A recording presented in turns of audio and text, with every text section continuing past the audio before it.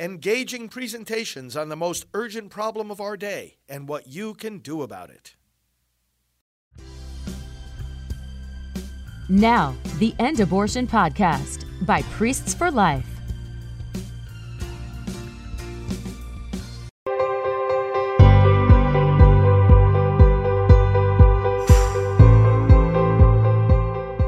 Hello, brothers and sisters. Pro-life leader Frank Pavone here, director of Priests for Life. Welcome to our time of prayer and scripture reading. It is great to be with you. Let's delve into the Word of God. Let's put ourselves in His presence and let's pray for one another. You can leave your prayer intentions in the comments as usual. In the name of the Father, and of the Son, and of the Holy Spirit. Amen.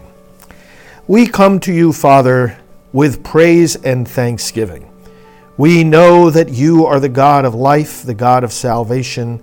We know that you have wrapped us in your arms, in the mantle of justice, in a robe of salvation, and we rejoice in that today. Enable us, Lord, to understand the gift of life, to understand your call to our human family to be fruitful, to multiply. Help us to understand the blessing of children and to create a culture and a nation and laws and policies and court decisions that make it easier to welcome the gift of life. We ask this through the author of life and the conqueror of death, Jesus Christ our Lord.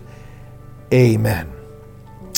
Our reading today does lead us into the theme of the blessing of children and the teaching of Scripture about barrenness versus fruitfulness.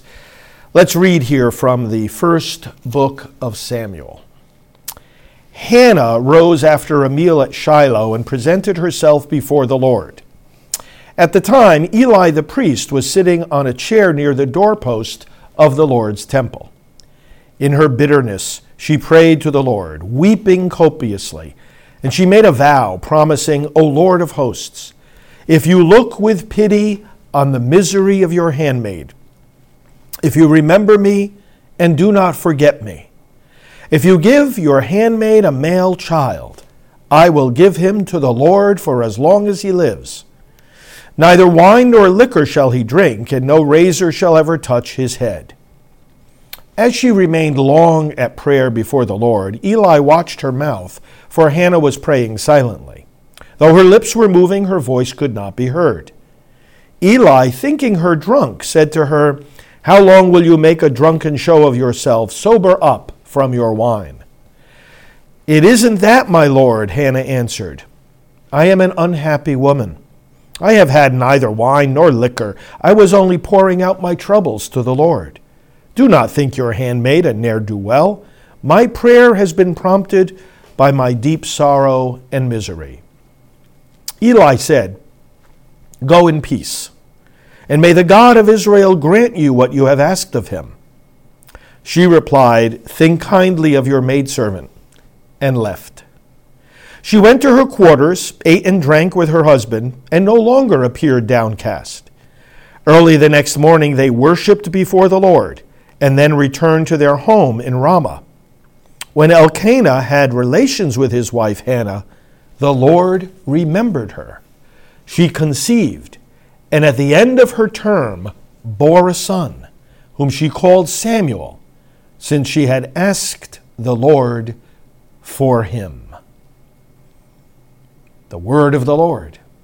Thanks be to God. And this opens up a powerful theme in Scripture, which can be summarized very simply. Barrenness is a curse. Being without children is considered a punishment. Fertility, on the other hand, pregnancy, childbirth, bearing a child, is considered a tremendous blessing. Here she is, Hannah, the mother of Samuel, unhappy, she says, in grief, deep sorrow, and misery. Why? Why? Because someone was persecuting her, because someone was attempting to kill her, because she had financial troubles, because she had health issues. No, because she didn't have a child. Because she wanted to get pregnant. and it wasn't happening. She asked the Lord to remember her. It's interesting, the wording that's used here, right? Lord, remember me. And then it says she conceived because the Lord remembered her. The favor of God towards us, even God thinking about us, brings life. We see in many other passages, I'm going to summarize some of them for you, go to a few of them, how barrenness is considered a curse and a punishment. In Leviticus chapter 20, for example, in speaking about sin and the punishment of sin, it gives a number of examples and then says of those who are sinners, they shall die childless. Jeremiah 22, similar example. In rebuking a sinful man, saying, it says, write this man down as childless. It's a punishment. In Genesis chapter 20, Abimelech is punished by God temporarily. And we read, let me go to that passage, Genesis chapter 20. We read in verses 17 and 18 the following words about barrenness. Then Abraham prayed to God, and God healed Abimelech, and also healed his wife and female slaves, so that they bore children. For the Lord had closed all the wombs of the house of Abimelech. Closed the wombs, a form of punishment. Opened the wombs, a form of blessing. And then the daughter of Saul, let's go to 2 Samuel here.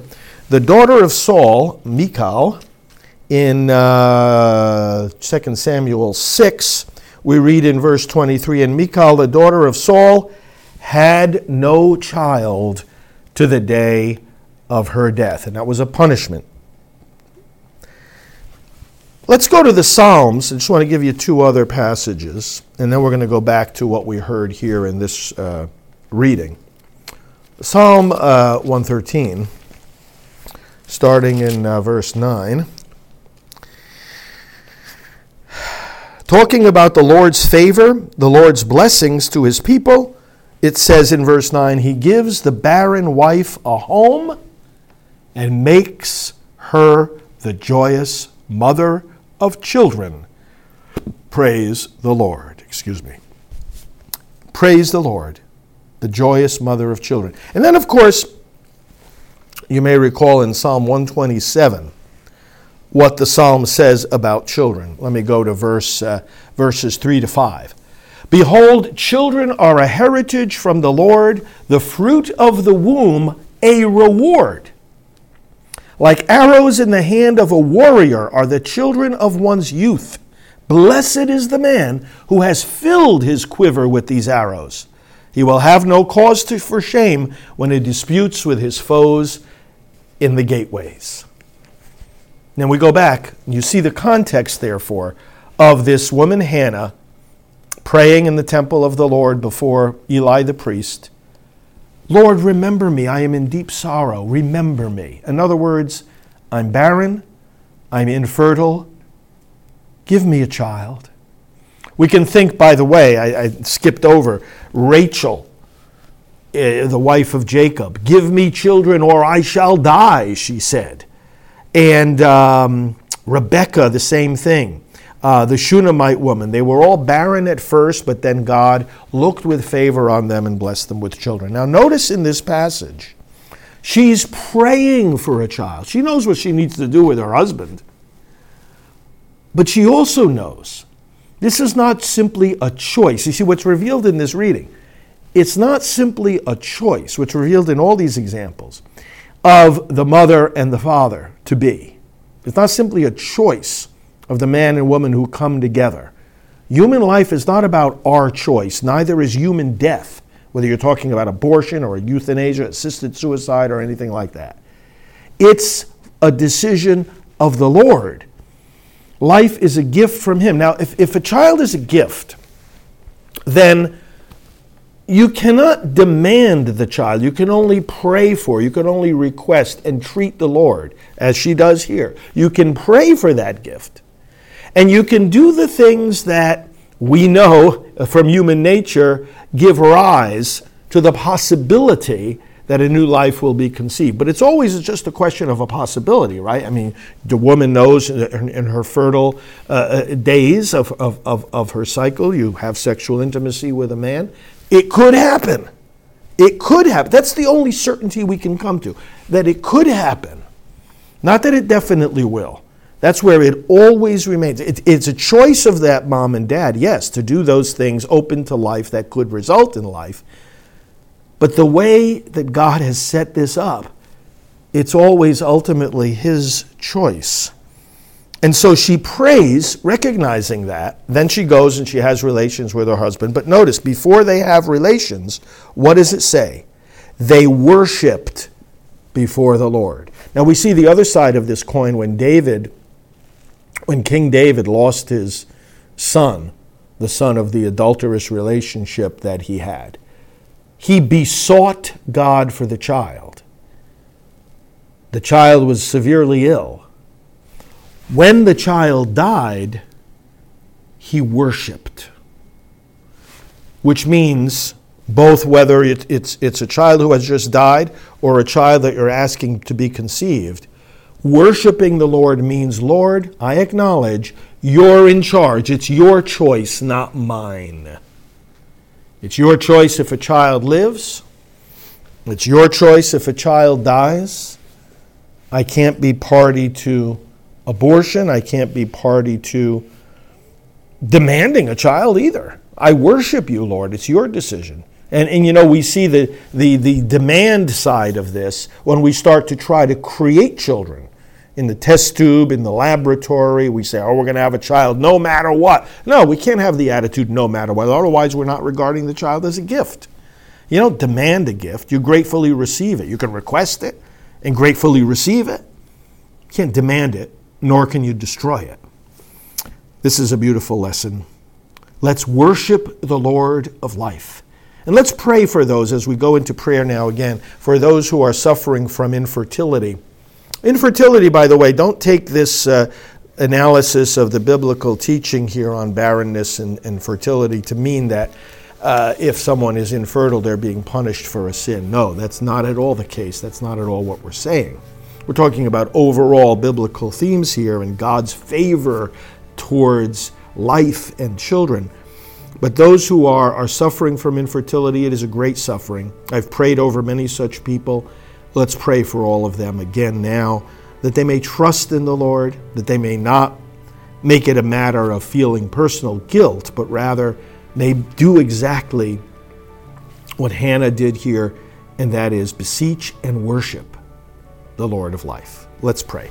Father, we come before you aware of the blessing of pregnancy, fertility, childbirth. We come to you aware also of the suffering that so many have today who long for children with the same longing of these women in Scripture, with the same grief and sorrow that Hannah expressed because they don't have children. There's grief, Lord, there's sorrow.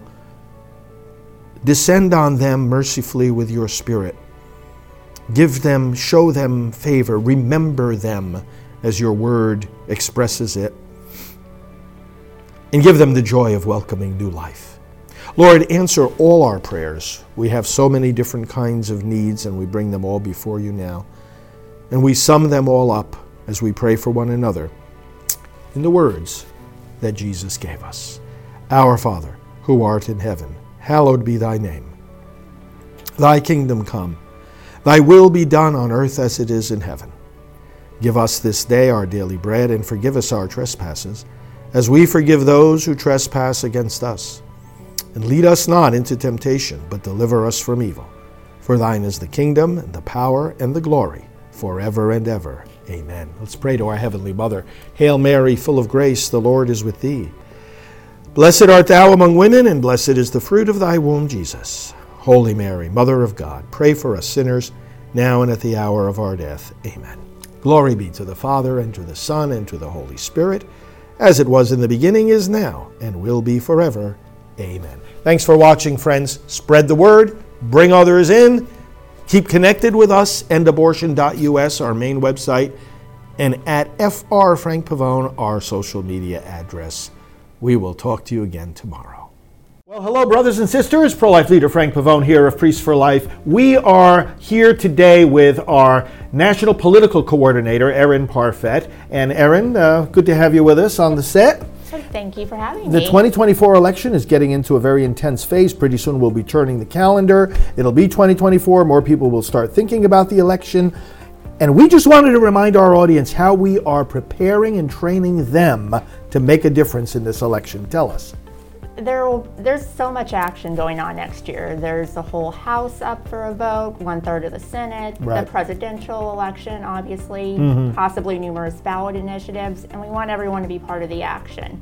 So to do that, we want everyone to go to prolifevolunteer.com, sign up with your basic information. We will not sell it to any third parties, but we will use it to keep in touch with you about our various trainings, and I can reach out to you personally as well, and we can discuss how you can be more active in your community. Right. Sometimes people want talking points as to how to respond to the left and the pro-abortion forces. Right. They want to know how they can help register voters. So we do this via monthly, and then we will increase the frequency as we go along. Right. Zoom calls, right? Right. We hold the Zoom calls at least once a month, and sometimes more, but if someone wants to schedule a session in between to ask questions about how they can help in their communities, they can be in touch with me and we can generally work something out. Well, you're always very helpful to the people, and they should share with them all the resources we have at Priests for Life, plus your own personal political experience. So thank you for doing that, and thanks for helping us to navigate these trainings both online and also in person. Yes. And once again, friends, prolifevolunteer.com. That's prolifevolunteer.com. Fill out the form there. Check it out today, and we'll be able to help you use all your talents and opportunities to make a difference in this critical election. Thank you, Erin. Thank you. And thank you, brothers and sisters. God bless. This has been the End Abortion Podcast. To learn more, to help end abortion, and to connect with us on social media, visit endabortion.net.